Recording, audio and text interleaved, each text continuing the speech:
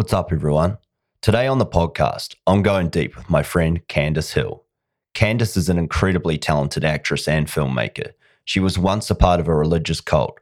After deciding to break the cookie-cutter mold and follow her true calling in the arts, she came back to performing. Her recent films have been Love and Bloom, Swimming for Gold, and Hood Safari. On the pod, we take an introspective look into her 25 years of experience in the industry, from expectation to finding the power within through exploration in all aspects of the art form, her new experimental art house feature, and so much more. Without further ado, please welcome the lady herself, Candice Hill. You're now about to go deep with Dan Good. But it is good. It's finally good to have you here, Candice. I know. I'm so sorry. It's taken me, it's been months, I think. Yeah, I think I may have even contacted you like a year ago or two to come on. I said to Matt before I came tonight, I'm like, I feel so bad. Like I've just cancelled on Dan like the last sort of 3 times we tried to organise it in the last couple of months. And then I was like, actually, I think he asked me a couple of years ago. Hey, you're not the only one, believe me, but it's just like that. You get projects come up. I mean, it's the nature of the beast of the industry we're in, right? Totally, yeah. But it's good that you've been busy. That's why every time I'm like, don't worry about it. It's all good. I'm glad you're getting work, and everything. So yeah, it's just uncanny how things, when it rains, it pours and it all happens in the same week Yeah. And I felt like that was a lot of people at the start of this year. Like a few people that I had like, yep, I'm keen to do it. Let's go.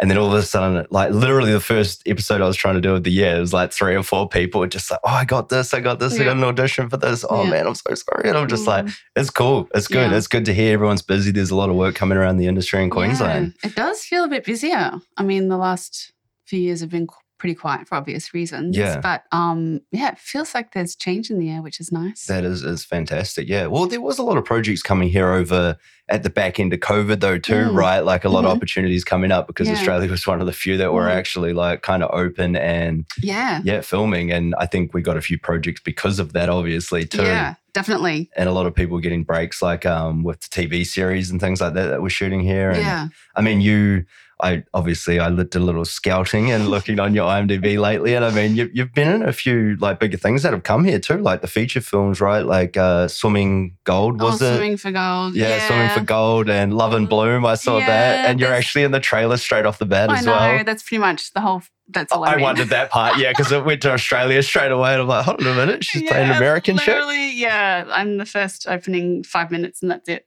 That's a great little, not little, production company, decent sized production company, Jaggy Entertainment. So I scored a gig with them on Swimming for Gold, and then they just moved up from Sydney, and so I just kind of befriended Steve and a couple of the staff there, and kind of been on a crazy ride with them, learning a lot about the industry and obviously auditioning for, their films when the roles come up. Yeah. So I've done 3, I think, for them in front of the camera. There's one that hasn't been released yet. They've just done the final, I think it's actually just been finished. The final cut. So the colour and sound grades have all been done. Yeah. But I've also worked in crew with those guys as well. Oh, and cool. I shadow directed on one of them. So they're kind of trying to get me down the directing avenue, which I'm open to.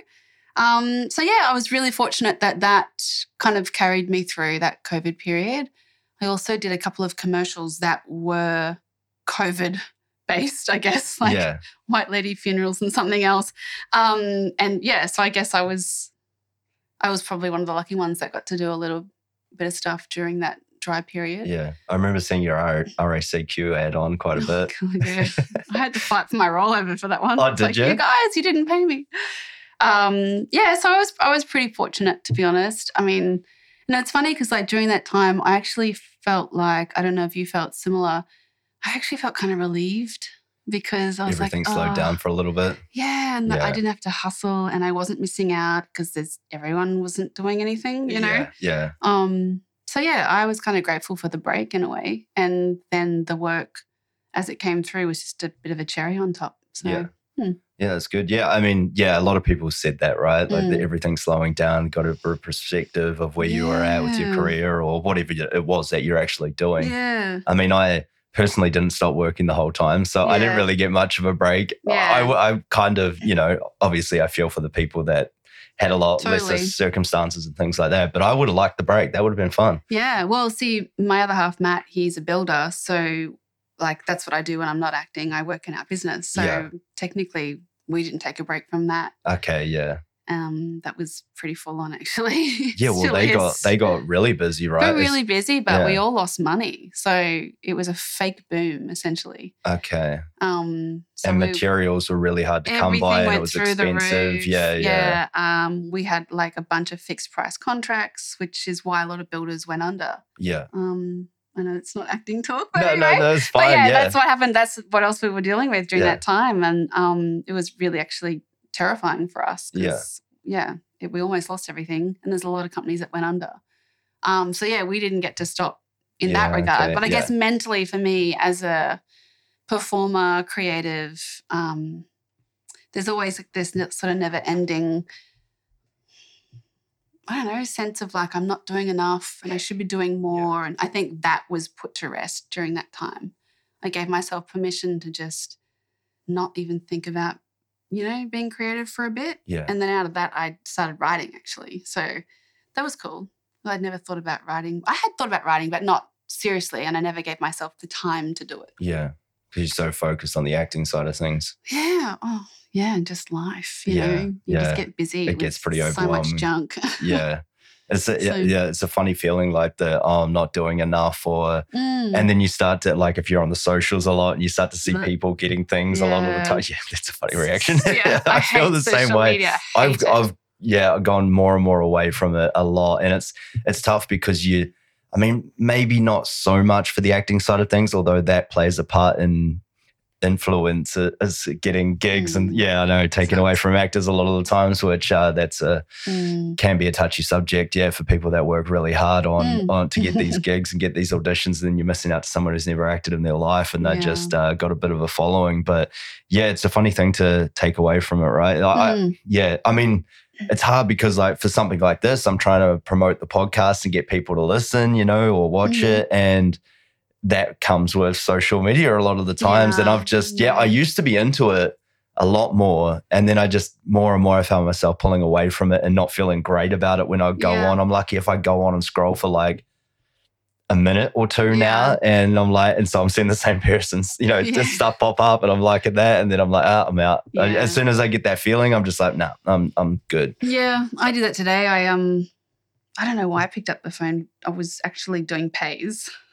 And then I was like trying to find maybe someone's birthday or something, I don't know. And then I was like, just started scrolling. I was like, ugh, what am I doing? And then I saw someone post like an announcement of a gig that they've just booked, and, and it's like this weird dichotomy for me of like, I'm not jealous when other people get work. Like, I'm moved beyond that. But I think there's a way when you're an artist or a creative, to celebrate your wins with being more mindful, I think, of your peers. Yeah.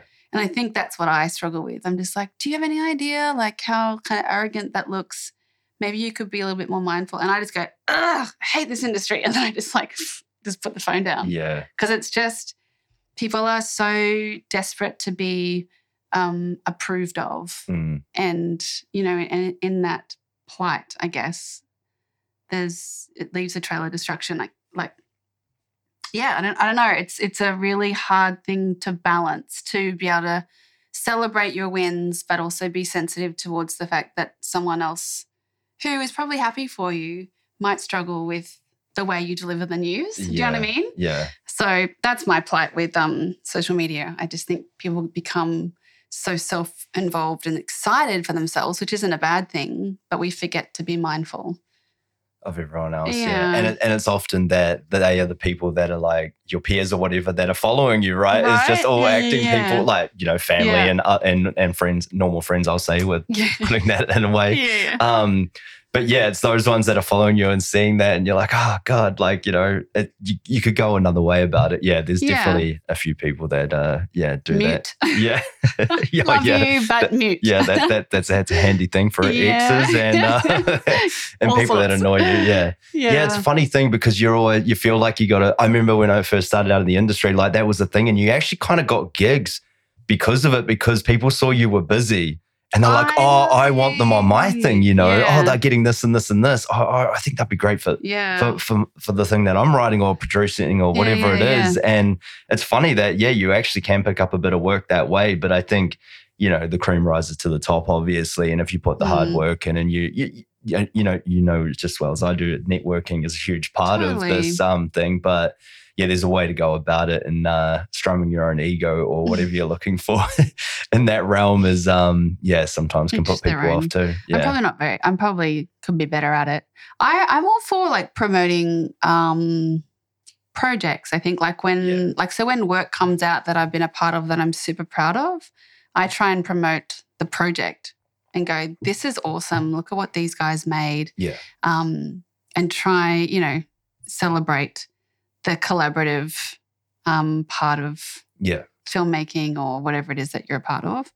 So it's not so narcissistic. It's not just me. Look at what I did. But I mean, I'm not perfect, and everyone's just doing the best they can, I guess. Yeah, I think so. And you mature and you learn, with age and as you go on, and you start moving a different way. Yep. Yeah. I feel like social media has definitely made me insecure. It's made me, I don't know, really second guess myself, because when it first started, like Facebook, I didn't have a MySpace, but because I was like, I don't want to do that. Yeah. But I got a Facebook, and I remember like the whole idea of it in the very beginning was awesome. It was like you could find people that you went to school with that you didn't have phone numbers for, and you could like get in touch and like show your lives, like in a really kind of wholesome, authentic way.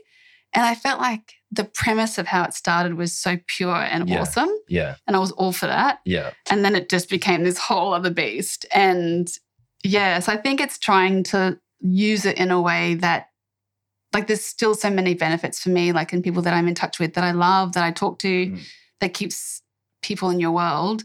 And I guess just trying to have a healthy relationship with it, and muting the people that trigger you, or following the things that feed you and not necessarily make you feel insecure. Yeah. So, no, I feel the same way. That's my lesson. I've had a similar relationship with it as well. Like, it was awesome to see.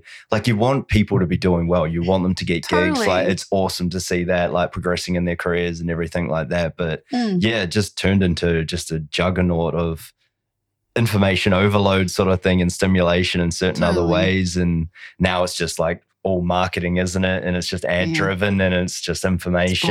It's boring. Boring. Yeah, it's a shame. I remember when they changed the Facebook algorithm, like, and you used to see everything like in order as that would be posted, and now it's, just the people that it's so curated towards, they try to trigger in on everything. Yeah. And I used to like going through and set, and going, oh yeah, okay, I've already seen that. So sweet, I've done my dash, like that'll be off. But now it's just like I'm seeing the same thing after the same thing, and then 10,000 ads, and I'm just like, I mean, I think it makes you appreciate the real world and the world that we live in, though, a lot more. And you get out in nature, where you connect with people. Like, this is why, I mean, it's one reason why I started the podcast, because how often do you really sit across from someone else for like an hour and a half and 2 hours? Is it? My hands. Yeah. Anything that makes you feel comfortable. You've already got the slant lean back to the side. I'll relax into it. Yeah, that's it. But I mean, like, it's such a valuable thing. Like, how awesome are those kind of connections that you make with people, and you have some of the most amazing conversations when you're just one-on-one, Yeah. And that's what I sort of try to bring back with the whole thing, and especially with other performers as well, because usually when you catch up with people, you're on set and there's a million things going on. It's such a different vibe when you're on set. It's another world from the one we live in, basically. And it's just, everybody's just so heightened, and it's amazing and it's fun. Yeah. And it's a huge adrenaline dump as well. And then when you go away from the project, you like feel a type of way about everything, and you're just like, oh, but you sometimes, and then you don't see those people for a long time, or maybe, ever as well. So, and that's where I guess the socials come in, and you see what they're up to, like, awesome, you're getting that project and stuff like that. But I mean, you said something before, like, you celebrate the collaborative process that is, filmmaking and everything like that. And it's probably one of the most special parts, I think, of the art form, right? Is just that whole, everybody coming in with their own skills and like their visions with everything. And then it just turns, obviously, as you know, into such a different thing when you're on set. like sometimes, you know that character, you're like, oh yeah, I know it inside out. And you go to set and then the director's got a different way and then you're bouncing off that other actor and it just becomes this whole different thing and lives in front of you. And it's just amazing. Yeah, it's great. I did a project just recently, which got posted on my socials. But I actually was like, go over to this page to watch it because it's got a lot of swearing in Safari? it. Yes. Yeah, And I was looking for it. I'm like, where's the link? You didn't tell me what the link was. No, because it's brilliant. Jake Moss is this amazing guy. And actually, even that just came so left of center. And I'd been doing a lot of meditation. I meditate and journal and do a lot of different things to kind of, I guess, manage my mental health and just day-to-day life, trying to make sense of life. And I had really been feeling a sense of like something's coming left of center, and just say yes. And I was like, okay, didn't mean anything. And there was all these things. I had an opportunity to be on a reality show, which I got quite far along in. And I just said yes. I was like, don't want to do reality, but okay, left of center. And then a friend of mine, Jake Doak, I don't know if you know Jake. I don't think He's so, no. He's a bloody legend. Love you, Jake. Anyway, he reached out to me randomly and on social media, as a matter of fact. It has its benefits. Oh my God, I'm going to be eating my words by the end of the night. And he was like, hey, there's a really cool project that I'm producing and working on, and I think you'd be great for this role. And so I was like, oh, okay, I'll have a look at it. And it's funny, I don't say yes to everything, particularly as I get older. My time and my energy is worth something. And so if it's not paid work, then it has to tick a few boxes, right? So anyway, I read parts of the script that I needed to read in order to sort of say yes or no to the project. And I went, whoa, she's rough. I don't know. I think it might be in me somewhere. It is. It's totally in there. Anyway, and I said, okay, I'll go meet the director. And what do you want me to prepare? Nothing. Don't prepare anything. No audition, nothing. I was like, okay. So he's like, I'll just vouch for you. I was like, okay, cool. So I go to meet the director, and he's actually a painter. He's a visual artist, and just one of the most inspiring people I've ever met. And he reminded me of a younger version of an Australian director that I had just worked with. His name's Colin Budds. And he's a painter as well in his spare time. And I was just like, just talking to this young guy, Jake, it was like I'd met Colin, back in his 20s. It was amazing. Anyway, so I was just so inspired by him. And we just talked about life and the story and the character. And at the end of it, he goes, yeah, okay, so do you want to do it? I was like, so that was my audition? Yeah. Anyway, and I was like, yeah, I think I do. That'd be cool. So I get the script and it's nothing. It's not really my castable type. It's not something that would come through my agent or a casting director ever, because it's just not what I would fit type-wise. Yeah. And so I relished in the opportunity. But what I loved so much about that whole experience is that he was just about storytelling, making art, just all of the things, being truthful and authentic, and all of the things, I guess, that pulls us to storytelling and filmmaking. And it was so satisfying. And here I am in the middle of nowhere, so stupid hot. Those days where it's 30-something degrees, the humidity's so thick. Just in your face, yeah. And the sky is grey, it's about to crack open. And I'm in PJs and the biggest, fluffiest, pink, warmest, what do you call it, bathrobe. Yeah. And I'm just I fucking love this. I don't know, it was just something about the whole experience. It was so magical. And when I think about it, it's because I knew a lot of the people that were working on that set in different capacities that they would normally be working in. So they're all actors or, in the industry in some way or form, but they were wearing different hats to usual. Yeah. And I thought, this is what I love, because, I'm an actor, but I'm also writing, and I'm currently producing and about to direct my own feature, which is very ambitious. And he and the team just inspired me so much. And I was like, oh, that's right. This is why I do this. I love being around people who want to tell a story. Yeah. And it's not about anything else other than just being really truthful about that story. And I think the kicker for me was when we filmed a bunch of scenes and it was the role I was playing was someone in his life, in real life. And he showed it to a bunch of people and they were like, oh, is that so-and-so? And they just picked it straight away. Yeah. And that to me was so gratifying, just to be like, oh, thank you. Like, I don't know, it just, and that's why we do what we do. And obviously I'd love to do that and earn a shit ton of money as well. Just putting that out there. That would be really nice, universe. But yeah, I think it was just that collaboration. And then in the down times when you're just hanging out and getting to know people. And like Moss was so inspiring because it was like, we wouldn't talk about industry stuff. We just talk about life. Like, okay, there's like 5 of us sitting around waiting and like so different, like as far as every demographic was represented. And he's like, so what's the thing if you said it out loud that would get you cancelled? I'm like, really? Is this safe? Like, and he's like, there is no judgment in this room. And so we all just was like, we were just saying things that, that might get me cancelled. Yeah. People might not like me if I said that out loud. Like, that was brilliant. What? And so anyway, so Jake, if you ever listen to this, I freaking love you. You're so inspiring. He's now over in Barcelona painting and he's doing like an artist residency in Barcelona. Oh, wow. He's amazing. He's like, so I'm just like, how cool that I got to meet someone like that. Yeah. Just through this collaborative experience. Process, yeah. So cool. And what was that a way of bonding or letting go or just embodying things when he was getting you to say the cancelling thing or whatever? Like, what was was it just general conversation?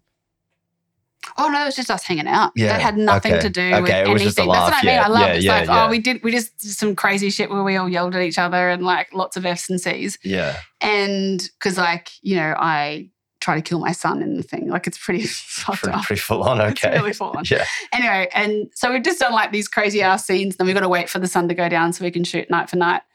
And so we're just sitting on the couch, just wasting time and just hanging out. I was just like, this is so refreshing. It's a funny thing. It's cool because you feel so comfortable around these people that you don't even never know. Met. Yeah. I know. That is cool though, right? It's amazing. Like that was not in every industry. Well, I remember when I first started out and it was like you felt kind of accepted or you were in your place where you could actually be free and say what you wanted to do and do what you wanted to do. And people were just like, I feel you, man. Like, let's go. Cool. Like, and it just heightens from there. And it's just, I think that is one of the amazing things about the industry, that when you find your people, your tribe, right? Totally. And when you feel so discluded in normal life maybe, or not quite fitting in like everybody else or what have you, or you can't say those little jokes or those inappropriate things and comments that you want to. But when you do have that freedom to express yourself like that, it just, you feel, embodied and empowered within whatever it is you're trying to discover about yourself. Yeah, that was a really cool experience. What's the film about then? Are you allowed to talk about it? It's about his childhood, but it's also fictional. So it's set in Woodridge. So anyone that lives in Queensland knows that Woodridge is a little bit rough. Yeah. And it's about a young boy that goes missing. That's probably without giving it away anything. Too much, yeah. It's that, I don't know if you end up seeing the trailer. No, I didn't. No. It's so good. He's just I will watch it though, such a master. He's just super creative. And I just felt really inspired. So from that, I had been toying with an idea of like making my own. Like, I've made a short film before, and then another friend of mine was like, you should just make a feature. Just do something. Here's all my cameras. Here's all my gear. He's a producer. And I was like, all right. So I just came up with an idea, and so it's in the works. We shoot first week of May. And I was umming and ahhing, and then I worked with Jake and just saw this process and how like they just kind of just did it. They didn't make a big deal about it. It was like, we're just doing this thing. And I was like, I'm just going to make some art with some friends. Yeah. So, I don't know how it's going to turn out, but like it's going to be cool. Like, we're all going to get to like make something. Again, it's that process of collaboration, and like I've got some amazing people that have said yes. And I'm just like, really? Is it that good? The idea is cool. They're like, yeah. So, yeah, I don't know. I just went off track then. No, it's fine. Yeah. I also do that a lot. Sorry. It's beautiful. That's what this is all about. It's an open form podcast. Edit.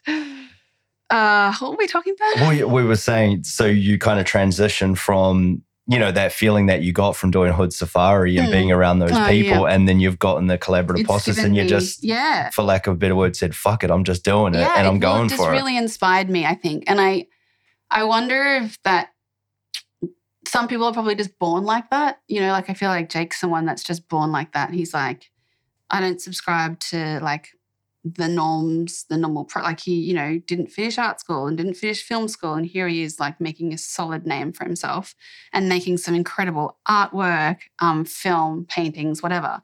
And some people are born like that. And then I think others of us find that along the way. Yeah. And I think for me, for a long time, I had really, I don't know if they're unrealistic expectations. I'm a dreamer. I still am a dreamer. I still think, that there's even bigger opportunities that await me in acting. Yeah. I think you have to be in order to do what we do. I think there has to be an element of for sure, dreaming and a little bit crazy. Yeah. Until you do it, and then everyone's like, I knew you could do it. You're like, yeah, whatever. You thought I was nuts. Thanks for it before. Yeah. So, but what I've been kind of getting better at is taking charge and trying to find the joy back in it all again. Because I think for a while there it was all about, I just need to make money from this. Like I'm good enough to make money from this, and that's what I should be doing. That's what I want to get paid to do. And I think that's fair to go on that journey because there's a lot of people out there who do just act and get paid to just act. Yeah. But when it doesn't happen for you, like it does for others and in that kind of big way, I think there comes a point where you want to take control. And I got sick of waiting. And also I got sick of like trying to please everybody.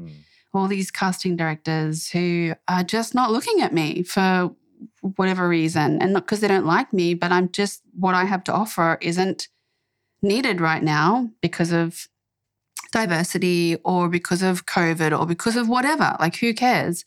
So rather than sitting around and moping about that, what is a story that I can tell that's still relevant and worthy of being made or told? And so I just kind of started, taking charge and going, all right, well, I want to tell my story.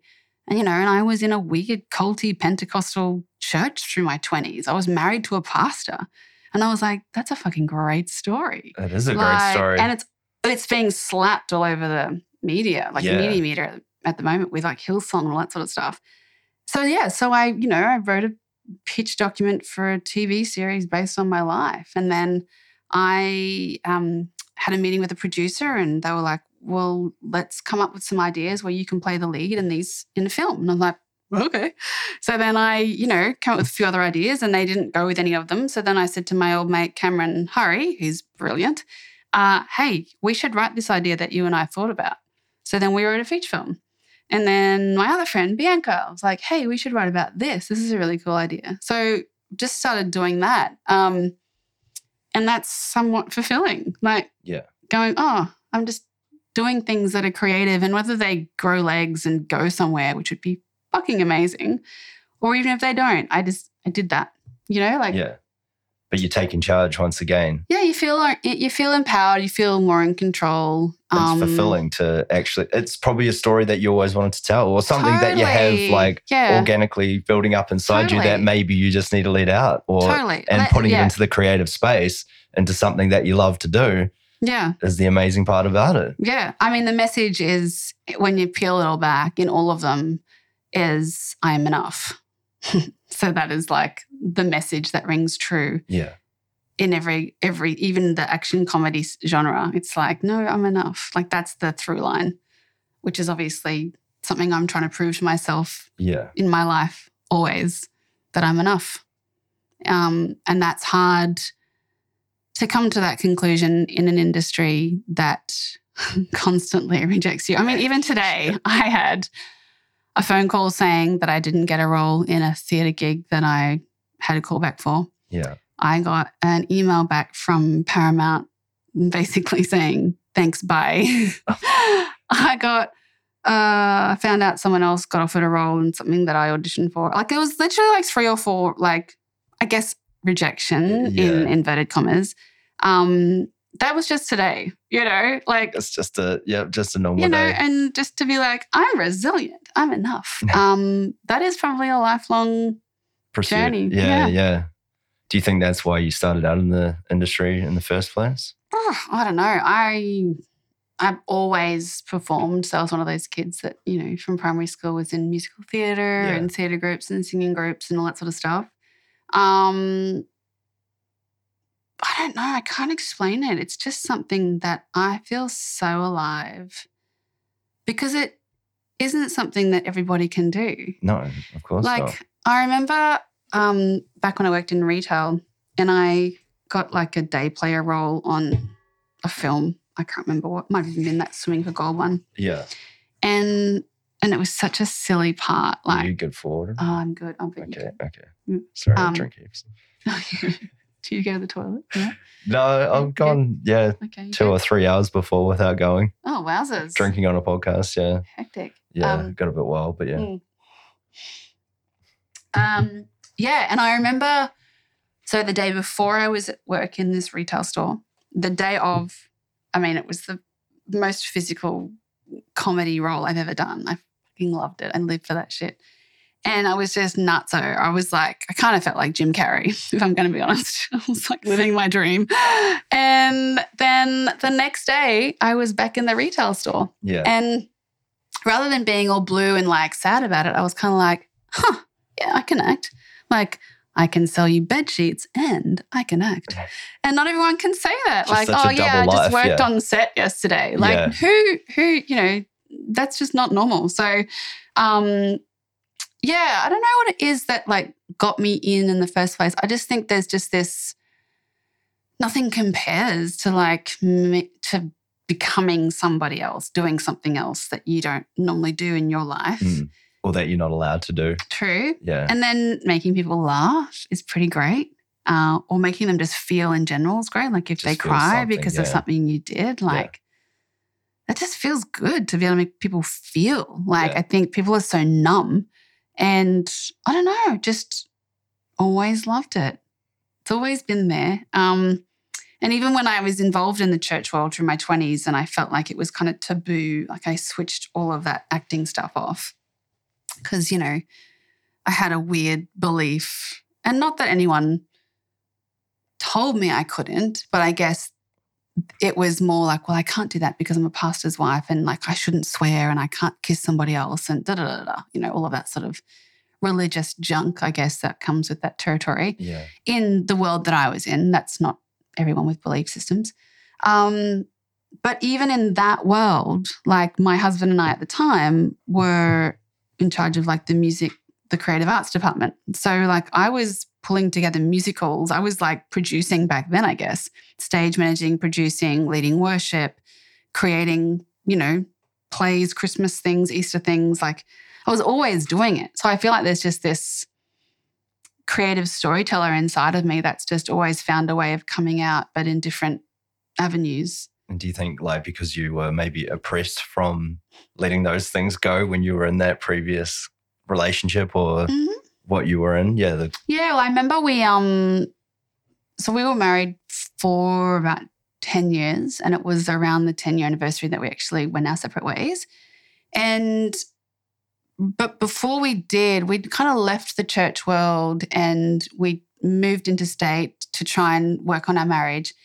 And we ended up right back in a big Pentecostal church and like same patterns all over again. Because, that's what he wanted. That's, and he's to this day is still in that world with his now wife and kids. And that's what they wanted. That's what he wanted. And it's just not what I wanted. Yeah. And I remember when we moved back from interstate, what did I read? I read The Artist's Way, which is an amazing book by Julia Cameron. And that was a turning point for me. I would have been in my 20s, and I was just like, I need to go study acting. I just wanted to do it as a job. Before I even met him, I wanted to move to Sydney, and then I met him. I got involved in church, and kind of my whole 20s was spent in that world. And this book really did just make me realize that's what I wanted. So I went to acting school. I just did a 2-year advanced diploma in the city in Brisbane. And one of my final pieces was a piece from a play called Mould. And I had to do this scene where I had to kiss this guy. But the guy I was kissing was like the gayest man you've ever met. Like, he doesn't kiss women, you know? Yeah. And his boyfriend was sitting in the audience, and my husband was in the audience. Anyway, we had this big, like, ridiculous, like, comedic kiss, like, so big. No one kisses anyone like that. Yeah. It was stupid. And it was a big stage kiss. Anyway, and I remember he was so upset with me afterwards. Like, you know, like I had cheated on him, basically. That's what he felt like. I had cheated on him. And he was like, you never kissed me like that. And I'm like, no one kisses anyone like that. Like, it's a production. Yeah. Also, he's so gay. And that would have been so gross for him, kissing me. Like, at least I kiss men, but he doesn't kiss women. Like, come on. Which would have just added to the whole theatrical performance of it all. Yeah. So I don't think I was ever born out of a rebellion. I just always wanted to do it. And I found ways to express myself within the world that I was in. Yeah. But I do think that, as soon as our marriage kind of went its separate ways and I was no longer working in the church realm, I was involved in a musical straight away. Like, I was, rehearsing, and that was where my life went, as soon as I had time to myself. So it's just something that's always fed me. But as I get a bit older, I think I am going through a midlife crisis. And my therapist can confirm. She was the one that actually said it at my last session. And I was kind of like, yeah, that's probably fair. She's like, it's a bit early. I'm like, well, yeah, I guess. I feel like I've been there for about 10 years. Not that I want it less and less, but I'm not as desperate for it. Yeah. As in, like, I could probably happily just watch movies now forever and be like, oh, well, I tried that once. Yeah. Yeah, so but it's funny because other people perceive me as like a total hustler and so driven. And I guess I probably still am. I'm just not as fast as I used to be with it, and not as busy as I used to be with it. Yeah. But I guess I'm still writing stuff, and I'm still making a feature film next month. So exactly. I guess I'm still doing things. I think you're just channeling it more into what you actually want to do, maybe. And then it's funny how things just come to you when you sort of give up there. Not give it up. It's the letting go. Yeah, the letting go. The letting go is huge. It's everything. I really have. And the same with, like, now when auditions and stuff come in, it's like, I just don't care like I used to. Like, I care about doing really good work, but I also understand the odds, the chance of actually getting a call back, let alone landing the gig, is so slim. So I'm just going to enjoy myself, and then I'm not going to care after that. Yeah. And I think that's actually the secret, because that's when I do my best work. I think so and too. And that's usually when I book, Yeah. So you just roll in, do your thing, have fun with it. Totally. Okay, that's done. Yeah. On to the next thing, whatever. It'd be cool to get it, but whatever. Totally. Like, I got a call back for this crazy car ad last week before. And, like, I did the tape, and, like, also it's that whole frustration of, like, fuckers, like, it's such an interruption of my time to tape. And you probably asked 200 people to tape for this role or more. And you probably won't even watch half of them. This is for TV commercials, mind you. Like, I know casting for a film is very different. And I've had to, like, shuffle my plans because I've got 24 hours to do this. I've got to set up all my stuff because it's an office ordinarily. Then I've got to put it down. Then I've got to cut it all together, and then I've got to send it off. Like, it takes hours by the time. And then if you're helping other people, or you got to rope someone in to help you. And so then, you Which got is most of the time, Right, like, because your partner generally doesn't want to do that shit with they're you. just waiting for the thing and there's no eye contact or connection. Yeah, they sound like robots. And so I was like, that will fucking do. Like, it was so bad. Like, it just wasn't great. And like, then also you don't know what they want because you're not in the room and they're not directing you, or they're not on Zoom and they're not directing you. So you're just like, well, that'll do. sent it off, and like the second scene that I had to do was way big, but I was like, you know what, can't be bothered. Just done, one take, that's it, send it off. And I just wrote when I uploaded it, hey, went really big, but I guess you can always pull it back. Whatevs. Thanks, guys. Like, just like, because I just, whatever. The chances are slim. And then I got a call back for Zoom. And what they directed me to do in the Zoom was 100% the opposite of what I put on the tape. Yeah. And I was just like, cool, go figure. You went for it and they still called you and back. then I just let it go. Yeah. And then I think more than ever, like I used to always say, if it's meant for me, it won't pass me by. Now I actually like really believe that. Like when I got the call today about that role that I wanted to do, it was like, you know, a theatre gig and a director that I really wanted to work with. And the way they auditioned was just cold reads. And so you couldn't really prepare anyway. And I didn't know the play. And yeah, they were like, you were so beautiful, you're a great actress, but someone else just came in and it was just theirs. And I was like, you know what? I get it. Yeah. And as much as I wanted to do it, it didn't land on my lap. So it's just not mine. And so something better is coming. There's a reason. Yeah, for sure. And I think I've just gotten better at that. Yeah. Like, as you do, yeah. The more things are tested, right? The more times you get rejected as well, or the more times you get used to the scenarios and you get your hopes up and you don't get it. You're like, you know, I can't understand it. Plus, when you're on the other side of the table as well and you're producing or you're casting things, then you really do realize when someone walks in the room and actually you're 100%. Just like, I didn't actually even quite see it being played that way. And that's it right there. I mean, there was 3 or 4 other actresses that were amazing and would have cast any other day, but that was it. It's not even about who's the best actor. It's like we all have our own energy and essence. And someone can just walk in and be like, oh, that's the person. Yeah.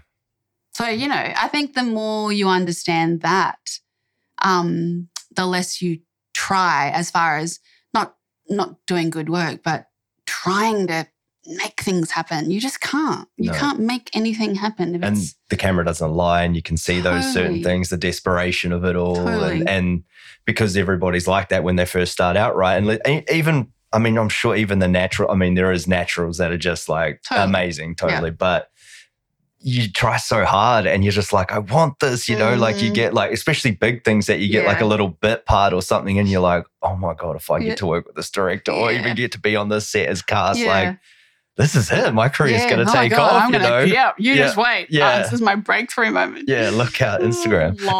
Yeah.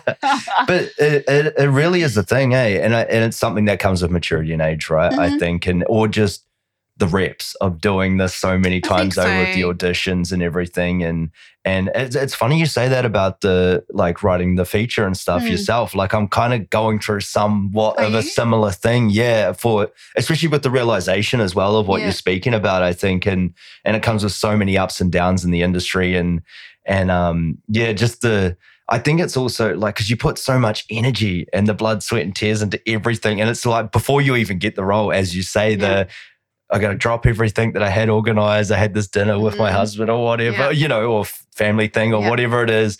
I've got 24 hours to get this in. I got to shoot it. I got to try and con someone in. Well, not con someone, ask someone to come and help me with this. Like last minute, they've got plans too, but they get it because they're in a similar position sometimes. And you know, you'll hit them back in the same way. Set everything up, do the takes. Oh yeah, I think I'm okay with it. I used to do so many takes sometimes. You know, like, and you're like, and then you got to go through all those takes again as well. And then you're like, by the time it's midnight and you've seen, you know, 10 or plus takes that you've done, and I like 3 of them, but 3 of them are so different from the other one. Oh, what one do they want? What do they choose? What do you feel is the best, like, and that you're most natural in? But you get better with it. 100%. Yeah. And now, like, I had a girlfriend help me the other day, and I said, all right, 2, 3 tops. Yeah. That's it. And I usually find it's either my very first take or the third. Yeah. Like I'll only ever do 3. Yeah. And if I get it within the first 2, I'm like, I don't need the third. Because like unless you're going to make some drastically different choices. You're just doing the same thing. And it's you're you, right? Like, so what you're doing, you're just bringing a certain energy and an essence to a role. Doesn't matter if you because they can direct you. What they're looking at is, does this person find look and the essence feel of the role, like what we're looking for? Yeah. Also, can you do the accent? Yeah, well, yeah, accent thing. And Make sure you hit your R's if you're doing an American accent. Yeah, you've got a good American accent. You've got a few things on that reel that I looked at. That's good. Yeah, I know. Yeah. It's funny that, and in some of the biggest stuff as well that you've done seems to be American as well, which is quite interesting. And that's what I laughed. It was like a film, like clearly an American, done for American audiences, but coming to Australia and you did the American role in it, like the one of like 2 or 3 that are actually American.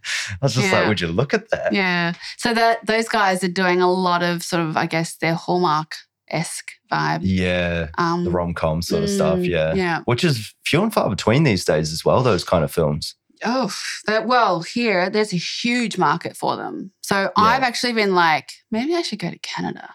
Because a lot of the stars that they get out here are the female leads because they're cheaper than the male leads, motherfuckers. There's still so many discrepancies. Anyway. Yeah.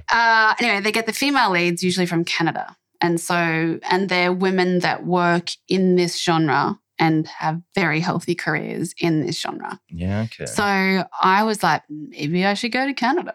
So it's maybe on the cards.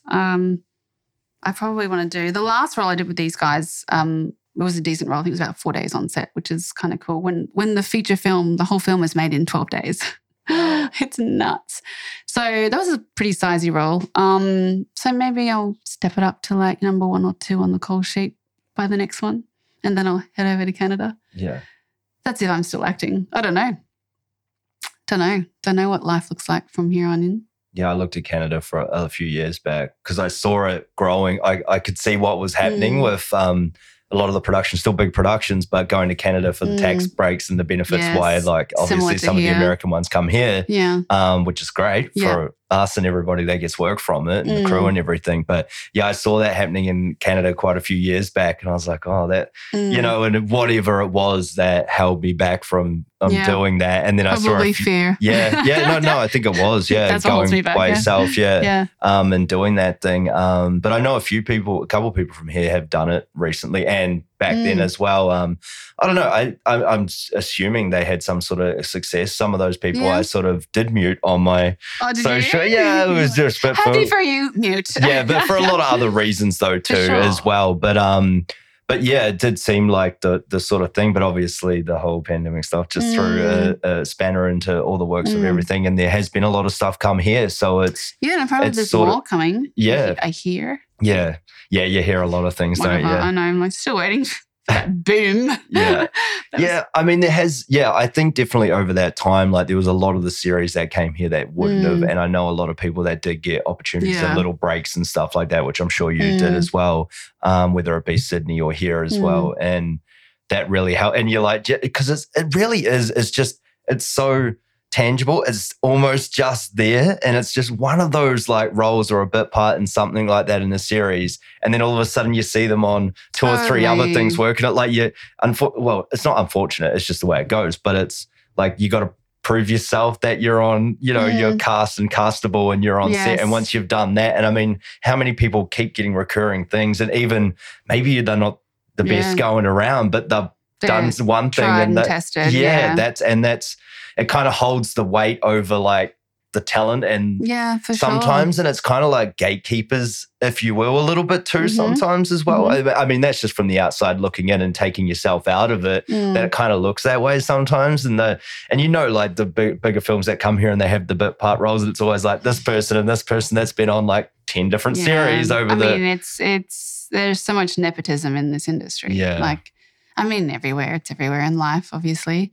But a lot of it is just about building good relationships and being, tried and tested and being known to be reliable and responsible and, we know that we get that person on set, they can do the job. Yeah. But it doesn't mean, there's not a whole lot of risk being taken with a lot of new talent. Yeah. I feel, and it's like people like you and I that take the initiative and other friends that we know that start making their own productions that know great people and talented people and put them on, I think that's something to lean into like that. And I feel like the independent game is going to be so much more stronger for that again. And because it is there's so many big budgets and the CGI and all this that come with it. And it's like you or I can't afford to fund a production like that and it's pretty damn hard to get backing for that as well. And obviously there's incentives and it's great what Screen Queensland does and other things, but and while it's great that it's been really inclusive to different cultures and things like that, now it's sort of gone a little bit the other way. Yeah. And it's like, it's awesome. Like, I just want to see everyone have a go, but I really do feel like the best person should be in the role a lot of the times, right? Like it's just no matter, race, creed, whatever's 100%, going on, because it shows when things are placed, placed 100%, in there for it. Like, I mean, I think it was definitely time. I hate saying for diversity, because it's just definitely just time to be like showcasing how we live on TV and film. Yeah, for sure. But it did feel a little bit token. And I even have friends who are of different race and colour, and they would be like, oh, I'm just the token cast. And I'm like, that's really sad. Like, one, that they feel like that. Because then I feel like, guys, the pendulum didn't swing. Like, it just feels like, just feels yuck. Like, we'll bring it over here for a moment and just hold it. Does that person actually genuinely feel like I got the role because I was the best person for the role? Like, I feel like that would feel like a ripoff. And I guess that's where some of my friends probably have felt a bit like that. And then on the other side, it's like, well, I've got a couple of people that I know who have had incredible opportunities that they probably would never have had. Yeah. And I'm so happy for them. And you just got to take it by the horn. Totally. Yeah. And so I definitely think it's time. I think it's probably going to just sort of settle in to be our new normal. So thank goodness. It'll neutralise. Everything always does eventually. Because that's like, you look around the neighbourhoods where we live and we work, and it is so colourful. Yeah. So it was time. I just think, like everything in life, there's always knee-jerk reactions to cover up what we haven't been doing, Yeah. And so I think, And what's popular now and like what gets me. Yeah. So I think, it's definitely made it. I can't really speak to it because there's just no guarantee that if like, the whole swing towards like, diversity and like kind of going overboard with making sure we, represent everyone and every gender and every, sexual preference, whatever. There's no guarantee if that didn't happen that I would have been any busier. Do you know what I mean? Yeah. So it's like, it just had to happen, and I'm kind of stoked that I was part of the generation where that happened, Yeah. Like, and yeah, because there's no guarantee that I would have worked more if, the whites were still, front and center. Do you know what I mean? Like, there's just, it's like, it happened. Life is colorful. It should be represented everywhere. And actually, like, now when I, like, flick on Netflix or Stan or whatever, I love that, like, there's so many different series now. Oh, yeah, there's so much. People of all colors and cultures and beliefs are, like, being represented in, like, full series of, like, second and third seasons. And it's like, and there's no whiteys in there. I'm like, fuck yes. How good is that? It's awesome. Like, everyone's working. And you learn stuff about cultures that you wouldn't have known if you weren't around it. And like little people who want to grow up and be actors one day, or performers, or just aspire to be something that they're watching on telly, are inspired by someone that looks like them. Well, yeah, they're like, I can do it. Like before there was no North Star to sort of focus on. Yeah. So yeah. And I guess too, for me, it's like, well, if I wasn't a part of this kind of era, then maybe I would never have discovered that I can write, and maybe that I would like to direct. And, like, I just think, we just have to be ever evolving and adapting. Yep. Yeah. We kind of got on a tangent there, but anyway. That's what it's about. Preach. No, diversity is great. But that's the thing. A lot of the independent productions that I was on years ago, before this is even a thing, had always been very diverse anyway. Just naturally. Yeah, it's where I've grown up. Like in New Zealand, there's so many different cultures. Right. It's the same here as well. And it's just like, I don't know, like the Catch on networks, catch on. Yeah, it's always the powers at the powers that'll be up top, Murdochs, like no. we're naming names. Yeah, it's just like They're controlling the the ones that I know narrative. that control media. So Yeah. anyways, But no, it's great that you're doing that in the independent realm, and it's like, like it always was a notion of if the roles weren't around, you should go out there and create them for yourself, right? Or people that are doing that, and you help produce that project, even if you're not writing it or what have you, because that person's really talented in that area. You're like, I love what you're doing here. I don't even care if I'm not in it. Yeah. Let's make this, and I'll help you make it. And you build those bonds and connections of people that you keep working with all the time. Like, that's the beautiful part about it. And so, I mean, obviously, you're feeling pretty good. Are you feeling overwhelmed by any of it yet that you're sort of taking on? Like, I mean, a feature's a big thing, right? Oh, yes. Yeah. Well, very overwhelmed. And obviously it started out as a TV series that you were pitching, and then... Oh, no, this is a completely different idea. One? Yeah. This was basically just a really basic idea. It started off as like, make a film that's like improvised. Do an improvised film. Let's make it black and white. Let's experiment with style. And so, yeah, it's going to be kind of a new wave, like a French sort of kind of voyeuristic, not like found film vibes, but yeah, still probably a fair bit of movement in the camera. And it's very artsy. And I've collaborated with a girlfriend of mine who's actually a visual artist. She's a sculptor. And so we came up with an idea, and then we kind of workshopped it together, and it's so layered. Like, it's so cool. It doesn't have a title. Like, it's got a title, but it's a working title, so I don't want to name it. Yeah, no, that's okay, yeah. After I said to you, no, we can talk about anything. I knew it was going to come around. Oh, hilarious. I just don't want to, like, jinx myself at this stage. But all I'm saying to stop myself from feeling overwhelmed is that I'm just making a really cool piece of art with some friends. Yeah. Because, yeah, it has been a pretty overwhelming experience because I don't want to produce. And I think when you're making your own stuff and you have to wear more than one hat, and like the creative person that I am wants to direct or act, I don't want to produce. I don't want to do the boring shit and like ask people to do shit for me. And especially when I'm not paying them, it's all deferred. Yeah. So it's like, here's a contract, but I'll pay you later. And we all know that doesn't always happen. I want to be true because I really value the arts. And I just think, like, I look at me and I've dedicated like 25 years of my life I studied, I've spent so much money on all the platforms that you have to be on, And I just think that's worth something, right? And so I want to value my peers because I just so believe that we should get paid for what we do, even if it's not for like a big network or a big film. Like, there's enough money to go around for people to get paid to make smaller projects. Anyway, so yeah, I don't want to produce, but it's one of those things that you just have to do at this stage. So, but I have noticed that when I'm talking to my cinematographer or I'm talking to the actors, I come alive. And so that is kind of what balances me out, I think. You got a lot of juice in the tank because it is your idea and it's your thing that you're creating. And once you're like invigorated when you're around these people that are going to help you make the thing. Yeah, and I watched two of my actors. There's only 3 actors in it, and I watched 2 of them do like this bit of a skeleton because it's improvised. But so it was actually meant to shoot this week. I would have wrapped today. Yeah, okay. And it got pushed a month because my cinematographer got booked on a really big gig. Yeah. Anyway, so that's cool.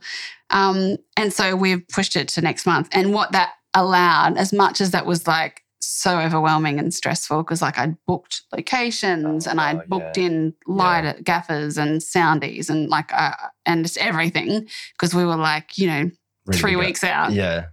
What it did give me was time to really work on story. And as much as I loved the idea of everything being kind of retroscripted, so like the actors knew their character, they know their characters, they know their journey, like they've seen the storyboard, but there was no script. So, when like you write well, I don't know how you work, but when I write, I kind of like storyboard things with Post-its. and that's the scene. And then I pull the I've scene got off. that going on in the other room. Yeah. So and then you script that scene. Yeah. So as far as this got was just the Post-its on a board, and then I put that into a shot list. Yeah. And so it was just kind of a very experimental process. And Yeah. I said, guys, I just want you to improvise. Like, we're going to do a bunch of exercises. You're going to hang out and just get to know each other. They know what their trajectory is. They know the overall arc of the story and how their arc fits within that. So they know all of that, but it was just going to be their words. And when it came to crediting them, they would be actors and writers. So Okay. I was like, this is just cool. Again, like that true collaboration of like artistry where it's like, I don't have to know everything here. Like, I just have to be a good steward of everyone's skills. Yeah. And but when it got pushed, it gave us time to actually, script some stuff, which now in hindsight is invaluable because it means that there's some key scenes where things need to line up between, these guys and these guys. And so I was just like the other day, I was with two of the actors at one of their houses and they were just sort of cold reading the scripts that I'd written for their scenes. And I like welled up just like, watching them just do a cold read. And I was like, oh, this makes me feel so alive. So it's been a wild ride because like part of me feels like I've been an actor all this time to now be a great director. Yeah. I don't know if that's a really presumptuous thing to say out loud. But anyway, maybe that's my path from here on in. Yeah. Who knows? And I've just been wasting my time trying to forge an acting career. It's a huge education though, and it's not massive. But that's the thing, you start delving into this road and then all of a sudden you're going to do that audition, you're going to go, I did it, and then you're going to get it. Yeah. And then it's going to be huge, and then you're going to be acting and directing, and then you have more of a limelight on you and you're getting a budget, and then you're actually being able to do, bigger films. And also just like the path. It's the path you're walking. Yeah, I think from a creative perspective, like that excites me so much because I feel like I'm so capable.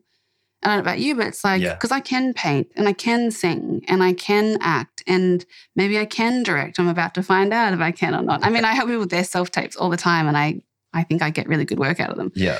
But I love that. I'm like, why do we have to be one thing? I feel like the society that we live in tells us we have to be this thing. You have to be a builder or you have to be I don't know, a barista or a barrister, or you have to be, like this one thing. And I'm like, why can't I be like a zillion things and enjoy myself while I'm doing love it all? Yeah. Well, it's because that's the structure that they've set out to build the world that we live in, and it's gone to this point. And look at what's happening in the world, and nobody even knows the gender anymore and what they're doing, and they're throwing all things, obviously I don't not to speak on that too much, but just all these different things. No one knows where to place themselves anymore, and then you're putting it in front of a camera and you're putting it out for everyone else to judge you and tell you what you're supposed to be. Right. But that's how it empowered the people up top that are getting the money, and that are controlling all these scenarios while they're living the lives of luxury and doing whatever they want to do. But if that's fulfilling for you, go for it. Well, I today was just like walking along going, fuck, why do people feel like they have to have full-time jobs and have to own a house? I mean, I've been there, done that. Don't get me wrong. I had a property portfolio back in my 20s when I was married and had my life together, apparently. I had 4 properties. And then it all went to shit. And it's been, and Matt and I've even owned property. He's a builder and we've sold. And now it's so hard for us. I can't get back into the property market now. And I'm I'm actually upper middle class, and I can afford a home loan, but I can't get in. And I was just this is probably just where I'm at in life too, because it's, I feel like I'm about halfway through. And hopefully, because I don't really want to live past 80-something, boring. But and I'm why do we subscribe? We just swallow it. We don't even stop to think why we're doing what we're doing. Yeah. And I don't know. Going on a tangent, but it's true. It's very true. I think it's because you see your parents do that, you see everyone else around you do that, so it seems like that's the blueprint to live the life, right? Nothing for me. It's not I don't fulfilling, care about your fancy car or your designer wardrobe or your stupid fuck off house. Like, it's all nice, but like it means shit. Like, well, if you're still going home to it and you're miserable inside and you're like, you fill yourself with junk and this and the vices and the TV and everything else. Yeah. I've been there though. I've been there. Don't get me wrong. I think we all have at some point. But lately I'm like questioning the system so much. I love that. I love the way you just put that. Yeah. I'm just like, what? Yeah. Yeah. It's great. Really. I just lean into it. Yeah, just I keep am. going. I am. And like, to sound like a total woo-woo, but like my meditations lately have been out of this world. Like, I feel like I'm in the stars when I like, you do your breath work and whatever else, and then you just sort of sit, and then all of a sudden I'm like, I'm in space and I'm in the stars. I am the stars. Like, it's just this whole like, what the hell is going on? Like, it's so weird. And then last night I had this crazy experience. I think I was just extremely tired. But like, where my eyes were kind of like, I was probably just really tired now that I'm thinking about it. But like, I started seeing like double vision, right? And I looked in the mirror and I was like, oh my God, it's the Matrix. Literally, because it's just like, my meditations have been amazing. And it sounds crazy, but it, like, in a metaphoric way, I think that's where I'm at. I'm kind of just like, there has got to be more. There's got to, like, because I think that's also why I'm kind of thinking, like, do I really want to keep flogging myself? Like, why? Why do I want to keep flogging myself? For what? Like, so yeah, maybe I get to go to Cannes and win an award one day, but like, so? Like, am I happy every other day? Like, who will I be and how will I feel when I get to that? Will I be happy? Probably not, because like it starts now. Like, yeah, I don't know. So it's just really throwing me, and I'm just at the moment going, I'm just going to make stuff because it feels fulfilling, and I'm not putting an expectation on that or an outcome that I want to reach on that. I'm just going to do the thing and see what happens. Yeah, I think that's the best view. I feel you so much right now. It's just, yeah, it's because like you go and do these things like, oh, you should go and do this workshop, right? You should go and do that workshop. Stop doing You that. should really get in front of this person. Yeah. You should really do that. Thousands of dollars later. Oh, so much money. Yeah. And whilst it is good and people do get get picked up and you want to be seen as well, I started to like, because sometimes you get nervous or what, it's all different things like for this, and you get the anxiety and you're learning the script and you've got to like get it down. You're like, oh shit, I'm in front of this class of all these people looking at me and I'm doing the thing. And obviously you got to put that out and do the thing. You got the training to do that and put yourself in it. But like the amount you go through and I had to realize, I just sort of said to myself, I was like, what are the parts that I actually love about this industry? What do I love doing? Find the love in what you do, because you're paying money to go and do that thing. And it's funny because I went and did the Tom McSweeney one recently. Yeah. And so went through all that, and even he said it like, everyone was getting really nervous before they go up, and we were started to call like he's good at quelling that. Oh, it's funny. And we were starting to call it like the Bermuda carpet, the Bermuda triangle, because everybody said, you were good, and you go up there and you're like, oh shit. Sweaty. Just all the things that happen. And then, how did you feel about it? You say, he's like, I didn't even see any of that. You're just like, you have no idea of the emotion that was building up in me, like, and whatever it is like that. And everybody had their own experiences in that way, obviously. And, but he goes, oh, guys, you shouldn't be nervous. You're going there. This is what you love to do. You've been learning the script all week to go and do this. I know, and you should be excited. And I thought of it, and it's true. It's very true what he's saying, obviously. And everyone will take what they do with it. But where my mind went with it also was like, what I love about this industry is doing the thing. I love making films. I love being on set. I love collaborating with artists like that and getting those feelings, having those conversations, feeling the acceptance, if you will, or whatever it is, or the empowerment to do what you want to do, what's building up inside you, that it's okay to play those roles and be an absolute goose and just do whatever and go, okay, that was fun. Let's pull it back a little bit. But you went there, you tried the thing, you felt okay and safe, and you were facing the fear and the challenge of doing that. And there'll be magic in all of that as well that you capture. You're like, okay, let's tap into more of that, But it's just, I think, the love in what you're doing. And that's why creating something like that. And it's like, I've been writing this short film lately, and really it's I was seeing it as a proof of concept. And really, I'm only narrowing myself because I know the budget it can take to shoot a feature film as well, though. And I was telling myself, like, I have had this idea marinating in my mind for quite some time of this heist film, and I love heist films, and I wanted to do this. But I was just like, you know, like, really, this is a feature film in my mind, but there's also other films that will lead on from this. And I was like, yeah, I'll do the short film because I know I can do that. I can rope these people and I can get these actors in because I know they're passionate and they'll do the job and they love it. And then maybe they will do it on deferred, you know, like we were saying about before, because you don't have the budget. You want to sink it into at least capturing it, getting the right equipment or the right people with the equipment to get that. Yeah. That's the main thing, capturing the art, the magic, you know.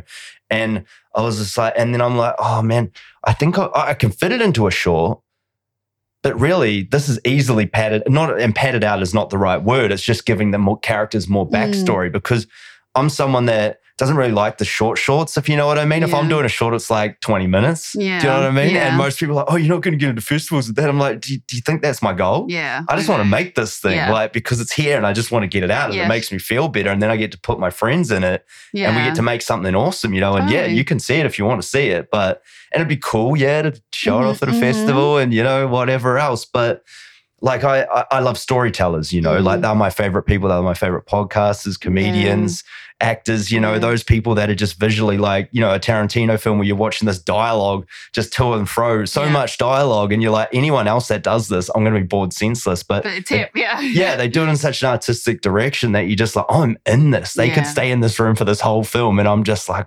enthralled by it, you know. And I was just like, okay, this is my thing. And so I started, are you familiar with the book Blake Snyder, Save the Cat? No. It's a screenwriting book. Like, it's terrific. A lot of writers that I know and recommend this as one of like the first books kind of for structure and things, because I have a very vivid imagination and it goes off in the clouds, which I think you can relate to. And sometimes it's hard to harness that. And then you start writing and you're like, oh my God, I've gone on a tangent. And it was trying to find the structure, like after doing like, a feature with my mate who I consider a really good writer in this space, and seeing how he worked, I'm like, oh man, I pick up a script and I'm just like, dude, I have to, you know, you want to be in this, you know, because you're just like, these characters are amazing. Like, I love the way you've done it. And that obviously goes through his imagination in the void and where these people get it from, but the structure to it to make the film make sense, if you know what I mean, and not just be ever running dialogue that you think's awesome. And trying to cut that out is hard once it's already down on paper. So what this does, and it's similar to what you've just said about the storyboarding and everything, they get you to come up with like the title and actually like the one log line for the film, so you stay in your parameters of the film kind of. But also once you get to the next step, you're storyboarding out the film with the scenes you definitely want in the film. So you're putting that up on a board. It's catered towards a feature film. And but because I've marinated on this idea for so long that I've been able to get like, it's not even squeezing everything. And, you know, like the act breaks, you know, the first, second act, the inciting incident, the A story, the B story, and the characters and how they come into everything and closing in, you know, and how that helps the, you know, the hero character or whoever it is. But getting those scenes up there, and I'm like, oh, because I've marinated on it, I've got them in. You know, it's in all the scenes. All these turns are here, and it's supposed to be for like a 60 scene or 40 scene feature film that I've somehow put into like a 15 scene. You know, a lot happening. There's a lot happening, but that's kind of cool though at the same time. Well, especially for that genre. Yeah, and then when I looked at it though, I was like, what really does this justice? The only reason I'm putting parameters on myself is budget. Really, let's face it. And then, you know, hearing you saying that, and I've the last 3-4 days since I've got back from holiday. Well, I got back from holiday the other week, but I've had time to like think it over because I got on a really writing spiel over there, like staying up late at night, you know, get it out. I'm like, this is juicy, you know, I love this. And like it ripped all my storyboard down that I had before I left.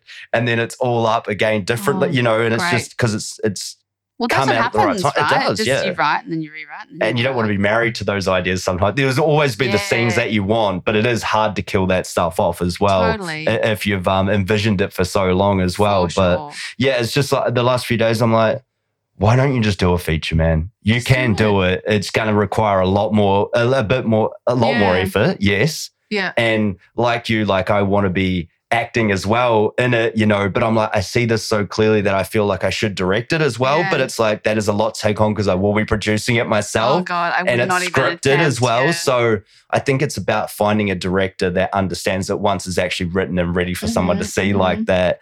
And, just finding your person that you can do this with, whether it is a collaborative process of directing as well, because if you've written it, obviously you're attached to it, but you kind of know the vibe and the feeling you want from these scenes, which is, let's face it, the directing portion. And that's just able to sync up with a cinematographer that gets that vibe. And then they bring their thing to it. They're like, hey, this would be really cool if we did it this way. Yeah, it would. And that's the collaborative process that I love with it all. But I just think I got to lean into it as a feature now. And it just, because it's like trying to I was going to call him up, my mate, and go, hey, man. And I know the answer to these questions, like, how long do you really think, like, short, is it, and it's like, how many characters do you think, like, you see shorts and you could just do it with 2 characters and they're great, they're fantastic, and that is fun. But like the way I wanted to do it, it's like, I'm looking at 10 characters without even trying, to even expand it, and I feel like the story has to be that way because there's the powers that will be that are controlling the situation. Like you said in this thing, there's like crime bosses that are like, controlling it. Sounds like the film that we've written. And maybe this was meant to be. It's been put off for this long for us to talk, and it's just on similar wavelengths of where we're at with our artistic journey and life, And I was just like, you know what? And I don't think it's doing justice to those characters if they're only shown in this fleeting moment just to help the hero character, in this scene. I think they need the backstory.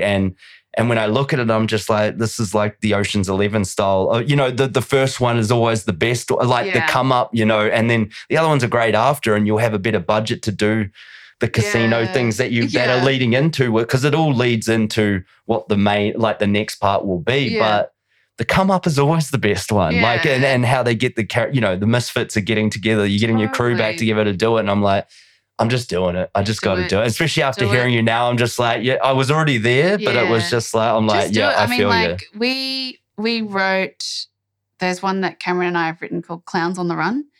And so we've written its in its second draft, I guess. And we were like, oh, right, we're ready for a table read.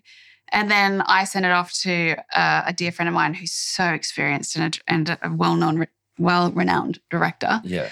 And sent it off going, be gentle, We were like, this is so awesome. Anyway, he came back and he was brutal with the feedback, which I'm so grateful for because I'm like, well, you actually read it. Thank you. Yeah, for one, yeah. Yeah. But also so he loved all of the supporting characters. He thought they were all really well-rounded and quirky and great. And it was actually the hero characters and actually not necessarily the hero, but the supporting role that it was a bit one-dimensional. And so anyway, so that now third draft will be basically just tweaks based on his notes. Then we'll probably do a table read. But then we were like, because then trying to pitch something to a production company who you've never worked with before, who don't accept cold pitches, right? Mm. Like a lot of them is you've got to know someone who knows someone. Yeah. And even then, good luck. Yeah. So what we were thinking was, why don't we make a proof of concept? Mm.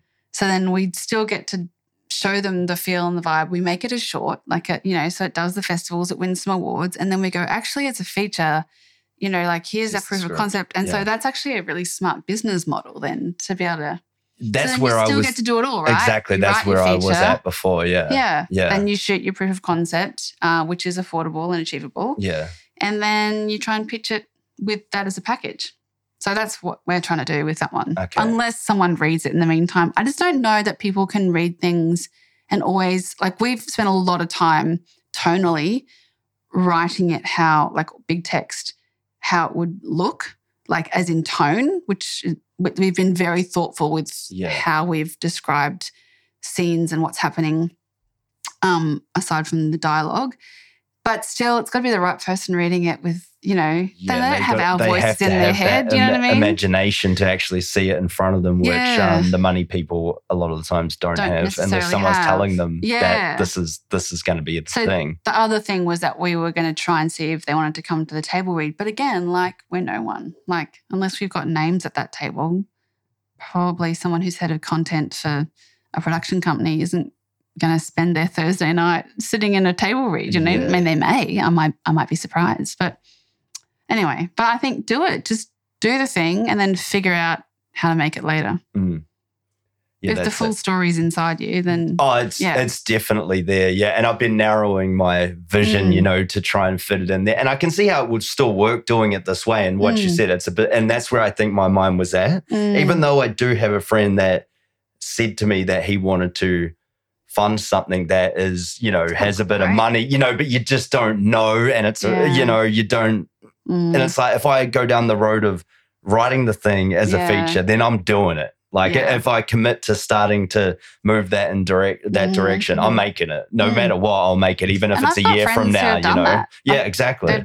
They've spent 2 years of their lives writing and pulling it together, and then they shot it. I admire that too. It's like, one of my friends, like the first feature that I did was, you know, he funded it all himself, you know, and brought the equipment and stuff like that, you know, like over $100,000 worth of that. That's but then he could make more things with it, you know, and he really just backs his, you know, backs his nous and everything that he's doing and commits to. And I just respect that so much. It's amazing. Ballsy. It's so ballsy. Yeah. And using your own money to do it, it's just, you know, when that could be, you know, it's more than a house deposit. It's like, it's amazing to see that. And that really pushed you to go, you know, maybe I can do it, you know, like it's just, and but I mean, it's that old saying that fortune favors the brave. Oh, yeah. Yeah. Well, you know, you're not a household name until, you know, you've done something like that. Until you've lost it all. Yeah. Well, I think you just have to, like you say, like it's like you get put into a box. There's one thing that I hate about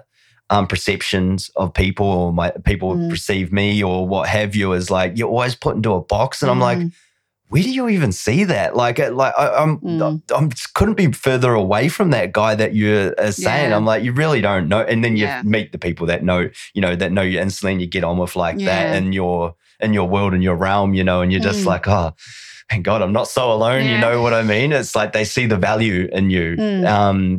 But like people are trained down that path to see those, just the cookie cutter niche of somebody. And it's just like, open your eyes and look, you know, don't stop looking then if that's what's like hindering you. Just feel it, you know, just be it and just see how it plays out, you know. It's, I don't know. It's I think that's where art comes into it. Artists come into it, is that they look at the different narratives, you know, they're actually ballsy enough to take those things on and put them out. I mean, I don't know how many fantastic, talented singers I know that like, if I could sing like them, best believe I'd be putting that stuff out there, you know, like, and just, they don't even want people to hear what they do, and it's for them. And I'm just like, wow, like, you know, that's it's amazing. And it's such a cool thing, but I'm like, people deserve to hear, you deserve to be heard, and like people to say what they think of it, because this is amazing, like, and encourage you to do more of it. It's always musicians actually that I've found.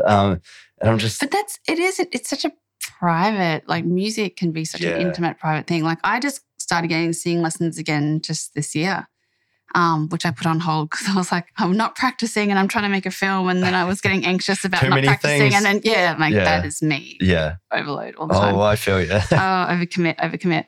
But and the singing teacher was like, so, you know, why are you doing this? What do you want? I was like, well, I'm not going to be a pop star. So I just, I've always wanted to sing in a jazz band, you know, and I'd done a show, I did a theatre gig, Cluedo, which is sort of like an interactive. Like Cluedo the game? Board game? It's like the board game, but it's like real life people. Like That's it's an sick. interactive, so you come and you solve a murder. And so it's partially scripted, but then it's improvised as well. So That's you really interact cool. with the audience. Yeah. So I did that, and then they had a live jazz band. And so on the last night, I got to sing a song with the band, and I was like, oh my God, like this is what I want to do with my life. Like, and so that's why I was like, oh, I'm going to get back to singing, because I hadn't sung for like 10 years. I saw it on your Instagram, by the way. Yes. And I was like, I wanted to ask you about it. I was like, wow, I didn't know she could do that. Yeah, well, that was just a snippet. It's very sultry, like kind of like you're embodying something different that I hadn't seen Candice do before. Like not that we really know each other that well, but it's just like, I was just like, that's cool. I was like, there's more of that inside. Yeah. You could see it coming out. You could see you having fun, like as you kept going and committing to it more and more. I Thinking about being nervous. Like, I hadn't sung in front of people for like 10 years. So that was like, ooh. But yeah, there's something about music that can be really private. It's funny you say that because I was thinking of the soundtrack and the music to this feature film. I was like, I can do that. I can do this. Like, it's so funny. Like, part of me wonders if I'm delusional or if it's just part of being a creative being where you just go, oh, yeah, I'll just do that. Like, I'll just get on the keyboard and I'll just like do a few chords and then I'll just, you know, do a couple of riffs vocally and that'll sound really cool over that. Like, you know what I mean? Like, and I just think, yeah, I can do that. I just feel like, oh, yeah, I can do that. I can do anything. It's both. It's both, I think. It goes hand in hand, So that's also what I want to do. It's sort of like I may as well showcase everything that I can do. I can showcase my writing, my directing, may as well showcase a bit of singing, you know, like, and that's, I think, the beautiful thing about doing your own projects is that there are no rules. So if you want to act in it, you can act in it. If you want to direct it, you can direct it. If you want to do your own music, you can, like, I just think there's so much liberation in that process. Financing it isn't as liberating, but you know, that's the other thing, but yeah, I think just go for it. Yeah, that's it. I think that's feature. That's the name of the episode. Just go for it. Go for it. But that's, and I think also because you know you feel such a vibe, it's such a being within you, and then you're putting it to paper, and then it's coming to life in front of you. Like you're tapped into the thing. It's so hard to get that as an external source. Like obviously you bring in people like other actors and things like that, but and you know if it's going to work for the project or it's not, right? But then like the music thing can change such a vibe for the whole show, or you know the whole TV series or the whole film and everything like that you're getting people to see. But if you're tapped into that, you're just like, no, I can feel this. It's so hard to tell a producer or another musician, although that can go another way as well. I know I worked with one on the short film I did. I got like I had a mate doing the sound, and I don't even know where I found this guy. I think it was shout out to Robert Siddiqui over in Melbourne, because I think it was Facebook, like in one of the groups, and I just posted around about it. And he's like, oh, this sounds interesting, you know, like I do this, you know, he plays the guitar, he does all this stuff, but and he's composed like all the tracks for it. And I just got onto the phone for this guy and we're talking about the film, and just like straight away we just clicked. Like I knew this guy, and I'm just like, oh, he's the one. And like he just, all the music he was just vibing on, you know, like this, it just, he's like, I got something for this, and seen it through, and I'm like, that's it. Right. Like, you know, straight away. And I mean, I wasn't even the director on this. I directed some of the scenes, but that was because my mate was in it with me. That was the director. But it was just, and then he heard that, he's like, I mean, we couldn't have even found this if we tried to like explain it to someone. I'm like, I know, man, this is just how the vibe that I had with this guy. And it just, and he did the whole film, you know, and cheap, like, you know, like a couple of $100, you know, I might have paid him $300 like, or something like that to do it. People are desperate to like express themselves. Express themselves and do a thing. And they're more talented than what you can pay them, but it's just like, I can't, you know, like I'll even hit him up again if I'm on the next thing, or I recommended him to other people, you know, and it's just, that's the beautiful thing I think about art and about, you know, the industry we're in with that. It's just that collaborative process. I think it's just so amazing. And I want that, and that's another reason for doing the podcast, is I want to put people on that have the same, you know, the same thought process, the same journey, like, and what they want to go through. And I think it's inspiring for other people to hear about what you're doing, you know, your journey, and everyone else, because they can take that on for themselves, you know, and it's just, and they feel, oh, okay, I'm not alone in this. Like I know I can do these things that I wanted to do in the background, and maybe it won't take them the 10 years or whatever plus to realize that they can do this stuff, and they should do this stuff if that's really what they want to do. Totally. Yeah, no one needs to give you permission. I think because I was like, I can't direct. I didn't go to film school. Yeah. It's like, you've been on sets for 20-something years. Like you've seen it all. Picked up a thing or two, And also there's different types of directors, right? Like there's technical directors, there's directors who are actor directors, like who bring out performance. And I'm like, well, that's obviously what I'm going to be. Yeah. But yeah, it's like we're waiting for permission to change lanes. And it's like, no, you can just do whatever you want. Well, the whole thing of this is an artistic expression, but it's also the rules are there to be broken. You know, you don't know this thing is a thing until somebody else does it, you know, and gives you, oh, okay, maybe I can do that, but you shouldn't have permission to do that. I mean, obviously there's realms that you maybe shouldn't go into. But I mean, whatever. If you want to do it, you do it. You might not just get on YouTube. It might not be allowed. But that's just, I mean, I think, it's a new frontier that you're breaking through those third walls or whatever it is that you're going for that we should be applauding each other to do. I think so. And I think for me, the shift is because I used to do all the classes and there's nothing wrong. I think it's great to keep investing into your craft. But I guess when I added up all of the money that I had spent on, studying for starters, and then, workshops and then different courses and some of them are pretty expensive and you feel like if I don't do this, then I won't get noticed, and something clicked and I was like, all of that money that I've been spending, and quite often I don't enjoy those environments either. This is where I come away feeling really dejected and this, I'm not a good actor, there's something wrong with me because I just didn't vibe with their style. That's all it is. Yeah. But you don't often know that in the moment or for months afterwards either. Yeah. And so part of me was like, rather than spending all that money coming away, not really getting anything out of it that edifies me, why don't I just spend that money on doing something that I can just do that regardless of what it looks like in the end, I'm learning during that process.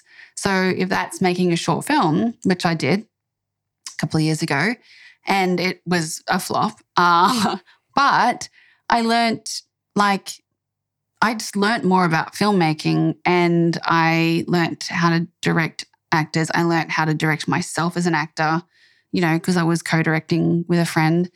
And I was like, that's invaluable. So rather than spending money and just going to stand in front of a camera and do a self-tape, everyone's doing self-tape classes and it's oh my God, I know how to do a self-tape. If someone was doing a scene work class, I would be there in a heartbeat. This is exactly what I was getting to. I want to do scene work. I want to work. I don't want to stand up and then you tell me how you thought that scene should have gone because you saw Angelina Jolie do it a certain way. And I'm like, well, I'm not going to be like her. Doesn't do anything for me creatively. And I think that's been wild. And that's where I've developed such a sense of self and confidence and empowerment as a creative that's what makes me feel unstoppable. So that then when I do walk into a casting room or I put down a self-tape, I'm like, I'm not begging for your approval, because I've got all this other stuff that I do, it is just, I think if I'd learnt that a lot earlier, I'd probably be a little bit further along the path. Or maybe not. But maybe this is exactly where I'm meant to be. I think so. I totally think so, especially hearing you say it. Yeah. And I understand exactly where you're coming from because that was the same thing for me. I was like, I know it's good to do this and get in front of people and do these classes, but I mean, and I do get things from them that can take me better to self-taping. Even when I was halfway through doing Tom's one, I had a self-tape class. And as I said, I usually do a few takes and I was actually able to do this one by myself. Great. But first take, and I watched it back, I'm like, oh shit, that was pretty good. Great. I'm like, send. That's it. I'm like, I'll just do one more just to do it. And I did probably 2 or 3. I just did the 3 takes. But I already had it on the first one. And I was just like, I think that's probably the best tape I've ever put down, Great. And I was just like, sweet. So I got, because you're warm, you're doing the thing, as well. But, so I got other things from it and letting go of worried about knowing the lines in a lengthy script. Yeah. That was another thing that is an Achilles heel for me sometimes. But it's in my head a lot of the times too. And it still plays me even though I know it, you know it. And then you do something, you're like, I get down on myself sometimes and I'm doing it. I'm like, God damn it. I know this. We all do that. Yeah, I think so too. But and that was the same for me. I got better at taping. You have to get better at taping, there's auditions. But I'm like, I enjoy doing the actual scenes, physically being with somebody in the scene, and I get somewhere and there's a thing there, a tangible thing between you, and it's going somewhere and it goes different places, and you're like, it really feels alive. And I know, and I can honestly say that's only happened to me in, handfuls of times, between the amount of times that I've done things on set. And I'm like, what is with that? How did it tap into that? And I mean, it is being maybe better prepared or having better skills to tap into it yourself. But I don't know, I'm not sure. Again, like it really depends on who you're working opposite too. Definitely, like, are they willing to meet you where you're willing to go? Yeah. Because I've definitely I've had those experiences, and I've had other experiences where I'm like, I'm so alone in this scene right now. Yeah, yeah. And then it's so hard to not manufacture, you know what I mean? Like, it's like, just stay, just work with what they're giving or not giving you, you know? Yeah. Yeah, and I think that's what's really lacking is so many self-tape classes, but no one's teaching someone what to do once you get the gig. Yeah. So like you land the gig because you did a good self-tape. Now what are you going to do? Do you know how to like analyze your script and your character, or do you just know how to carry a scene further than just like, I don't know, like I don't even know what I'm trying to say. Are you just saying words and you've got the look right for it? Yeah, I don't know. They're two very different experiences. Yeah. Like, and I think that's what I crave, which is why I kind of like audition for theatre and do theatre every now and then, because it's essentially scene work. Yeah. Because that's what you do in rehearsal. You work on scenes and you find things in the script, which then that process helps me be better at self-taping. And then if I do book the gig, then I know how to do it, you know? Yeah. And I learned all that in theatre school. But that's why I probably do the theatre stuff. Yeah. And so that's where I find that sense of enrichment, because there used to be an amazing class called Scenorama. Did you ever go to that? I never did it, but I knew about it. Yeah. I was like on the cuffs of trying to get in to do the thing, and and then it kind of fizzled. Yeah. And became the Factory, and I think that's fizzling now. And it's hard to sustain that kind of wouldn't call it a program to facilitate something like that that's run by actors for actors and like a drop in.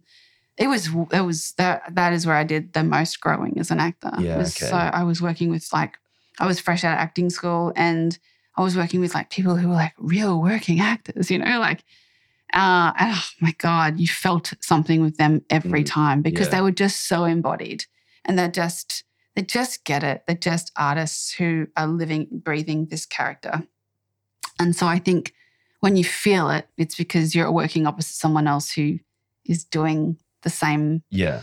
Opposite and they're you. open to the connection. They're looking for it in you. Yeah. Like they're not worried about my lines. It's like, I don't care if my lines drop because I understand what this scene is about and what I want from you in this scene. Yeah. So even if I drop my lines, I know where to take the scene. I know where it's going to go because intrinsically I understand what's going on here. Yeah. You know what I mean? Like, yeah.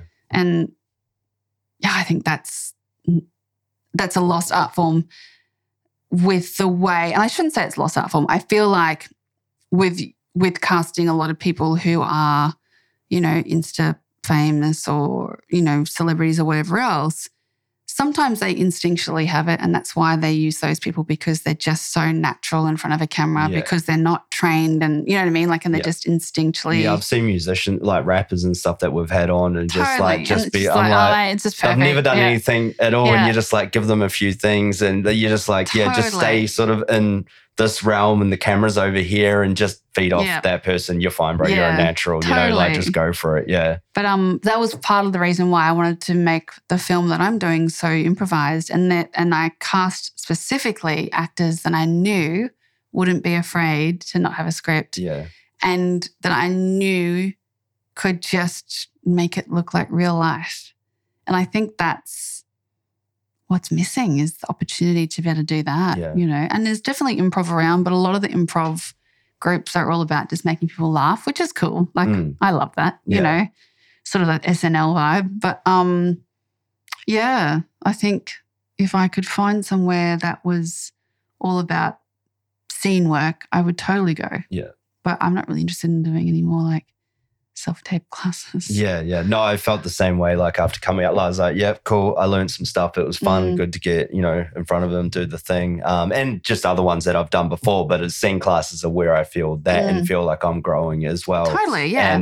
And doing the thing, doing the films. And that's where I went back to and went on that realm after it. Because, I got a little down because I didn't feel like I did as well as what I know I could have done, and I did. I got in that bit of a spiral in my head of it. And went down and then had to come back up. But I think it was a natural progression of where I was at and needed to go through to get to the thing of the more fulfilling part of what I want to do and why I started doing this in the first place is just because I love to make films. Yeah. I love to do the thing. I love to connect with people and do that. So that's what I'm going to do. That. And I mean, that's what they all do in Hollywood. They all work with each other over and over and over again. Yeah, the same directors have the same actors. Yeah. And I mean, and it matters a thing to have that, not dependency, but like, people are going to do the job, but also, you just like, you love working with the people. That's the best part. Dude, you're so funny. Like, let's work together. Yeah. On like the next 10 films. Yeah, because the magic gets captured either way. And I love improvise too. Like it's really fun to just throw everything out the window and just do. And then you automatically, once you can let go, like if you've got that ability,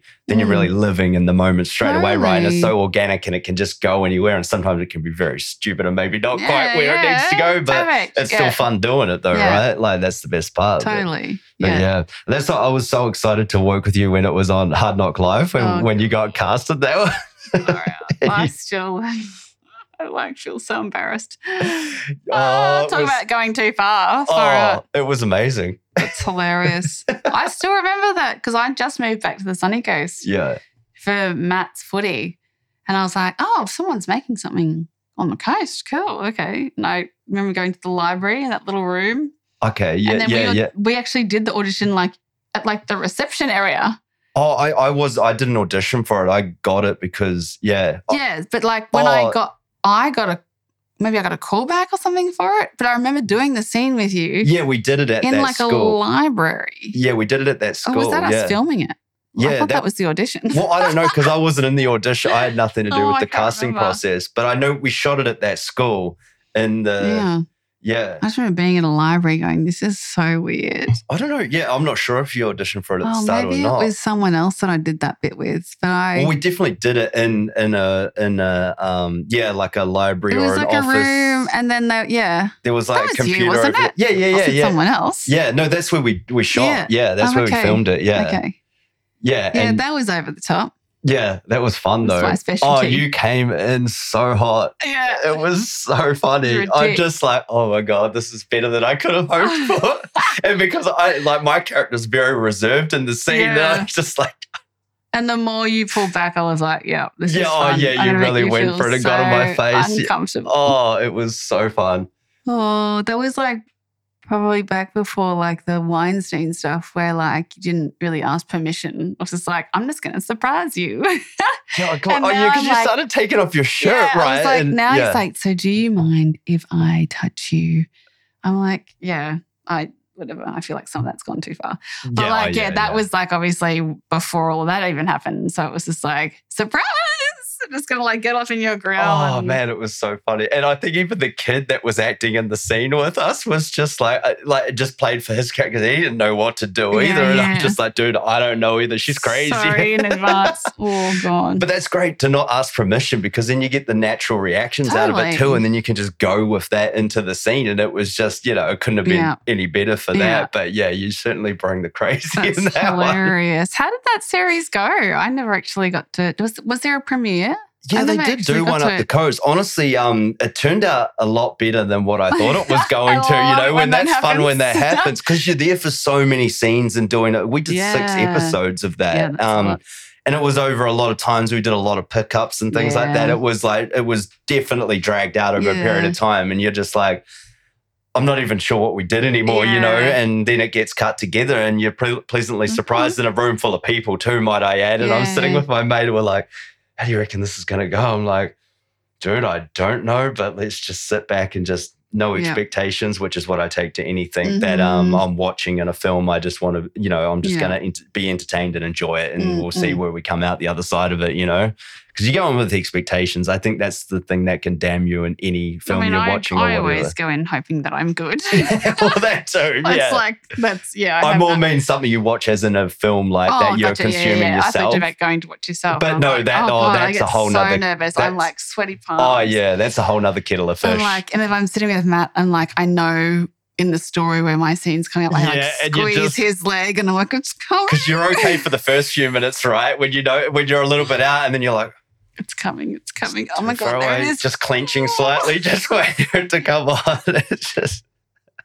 It's such a thing that you get better at though, right? Well, I know there's a lot of people that don't like watching themselves. Have you got better? I don't love it. Yeah. I'm very critical. Very critical. Yeah, me too. Yeah. I think most artists are. But then you get like once you can take yourself out to a certain extent, take yourself out of it, and you are highly critical, you can see where you can improve. But obviously that can be detrimental too if it goes the other way. I often sort of watch things and think, well, what I do is like if I've had a day on set, I often then on the drive home think about all the different ways that I wish I'd done it. Yeah. And like depending on the budget, I mean, even like some of these bigger ones that I've been on, like it was literally 2 takes. And I was like, don't you want more? And like it was film, not even TV. Like TV, I'm used to it being super snappy and like, 2 takes, that's it, moving on. I'm like, my line was wrong. Well, whatever, we're going to get it in ADR. Around it, yeah. But yeah, I think about on the drive home going, I should have, that would have been really funny, or that would have been like more truthful, or, all the way home. And then, so by the time I get to see it, I forget what it was that I did because it's been so long. Yeah. And I'm like, oh, that was all right. Whereas once upon a time I used to cringe, whereas now I'm like, oh no, that was all right. Even like that Hood Safari trailer. I mean, again, that's not really a character I would normally play. So I guess my biggest thing is like, I know when I was doing those scenes, I was in it. Like I was really messy and like I was not a very nice human being in those scenes. But watching it back, I'm like, does that come across though? Or does it look like it doesn't fit on me? Do you know what I mean? Like, so I'm kind of, I think if you felt that way when you're doing it, that's always a good sign. Well, that's what you hope, right? You hope that carries. Yeah. And then I think I just can't trust my own judgment when I watch myself back. Yeah. Because I'm always going to be super critical. Highly critical, yeah. And I think that's pretty normal for a lot of people. Yeah, I think so, yeah. I don't know, like even self-tapes lately, I'm like, I just can't. There's some that I'll watch back and go, it's funny. As I've gotten older, I've really lent into comedy. Like I really enjoy comedy. I think that's more just what I want to do. Like I love directing the drama stuff with other people. I don't really enjoy conjuring up those kind of feelings anymore. You are a good dramatic actress. I have access to all of that, but I don't enjoy it like I enjoy comedy. I love playing the straight man and like saying the stupidest things but really seriously and making people laugh and then not laughing. Like I love staying in that. Like, and so those tapes I'll watch back and go, that's really good. I'm really good. They should cast me. I'm really good in this. Yeah. But like anything kind of Girl Next Door or like more dramatic, I really struggle to watch myself. I think because now all I see is me aging. Yeah, it's a thing. And I'm just like, whereas at least when you're like being funny and silly, no one's looking at like, if you're pretty or if you're young or if you're old, it's like, you just look like a fucking idiot. That's hilarious. And I think I find safety in that. Yeah. But yeah, because I'm actually like struggling with the whole aging process and kind of feeling irrelevant and all that sort of stuff. Yeah. And I don't know whether that's just because of what I do for work or whether like being in the industry or whether that would be who I am regardless. Maybe that's just who I am regardless. I'm just shallow and I think insecure about my appearance. We all go through that part of it. I started to feel a little bit that way myself when I went through a dad role the other day. And it's the first one I've ever had to do. I've been going for those for 10 years, babes. You're right. Which I don't mind. But I'm just like, I said it to the boys, like we got a bit of a group, a few of us that were down shooting on that Nautilus show. I was guys, I just went for my first dad role. Like I've reached that point, and they're like laughing because they're actually dads and they've like been doing it. They're a little bit older than me. Yeah. But they're just like, they're giving me shit, but it's funny. But I was just like, okay, we've reached that point because usually I was the guy next door or whatever, and it was just, all I had, you just have to smile and do your thing, and whatever it is. And it's just like, you look in the mirror and you're like, okay, like the looks last for a while, but it's just like when you smile, you get some of the wrinkles come out. And I'm just like, shit, I've been, thinking about that a bit lately. Yeah.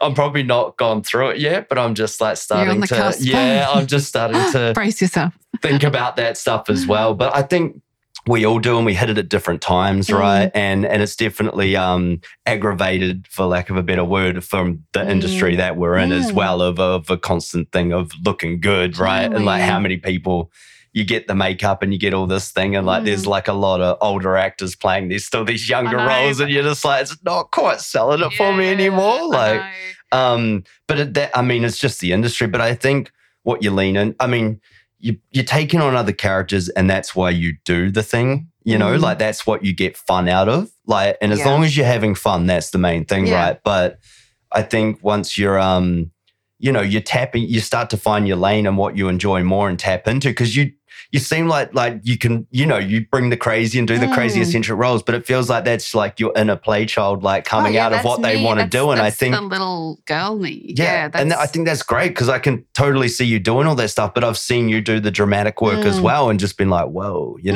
and I recently watched your reel just before and stuff like that. And you said it was old, but I'm just like, you've got it there. You've got all the wells to tap into, Yeah. But it's just not fun anymore. Like, I feel like it was fun when I was younger, because I was like, look at me. But now you've lived dramatic stuff, it's, sure, you can tap back into it if you need to, and that's part of being an actress, obviously, or actor or whatever. But now you're like, okay, maybe I'm, like you wanted those roles maybe before as well. Yeah. But now you're finding. Now I just want to laugh. Life is so serious, and like, I don't know. I just want to do fun things. Yeah. That's it. And we can end on that note if you like. Oh, cute. Just doing the fun things. Just want to do fun things. Find the love in it. Just keep moving forward. Yeah. It's been awesome having you on. Thanks for having me. Oh, I'm glad we finally got to do it. We went on a whole lot of different tangents. Oh, we did. Sorry for all the waffle. That's the best part about it. We almost did 2 hours just then, basically. Heck. So, and I was going to ask a little more on the, I don't know what that was. It was not my phone. It's like a foghorn or something. There was again. I don't know what that was. And now it stopped. What were you We gonna seem ask? dramatic. I don't know. No, about the cult and stuff like that you were in. But I feel that's a whole other thing. I'll send you the pitch document. Oh yeah, I'm just like, no, we're going on a beautiful pathway with everything else, and it's got all the good things of all the turns and finding out about you and everything, that how you tick and what you're going for now, what you're experiencing next, and you've been very open and honest, and I love that, and that's what it's about, and people get a lot from this. I know that. I hope so. Hope it's not just me waffling. No, it's great. I always find these therapeutic too, by the way. I hope so. I was like, oh God, like who wants to listen to me talk about whatever I have to say? Look, I thoroughly enjoyed it, so I know other people will and get a lot from it. So yeah, Thanks for coming on, Candice. And I look forward to seeing the film and everything else you're doing. Well, look, the goal is Cannes. We want to go to Cannes Film Festival. I have an amazing cinematographer. So yeah, we're dreaming big. Yeah. That's good. And that's what we do. Yeah. I love it. We'll see. We will. Thanks for having me. Well, you're welcome. I was going to say something else. What were you going to say? I don't know. Are you going to edit that bit out? No, I'm going to keep it. We end on a laughing note. That's good. Classic. Righto, guys. That's us. We're out. Bye.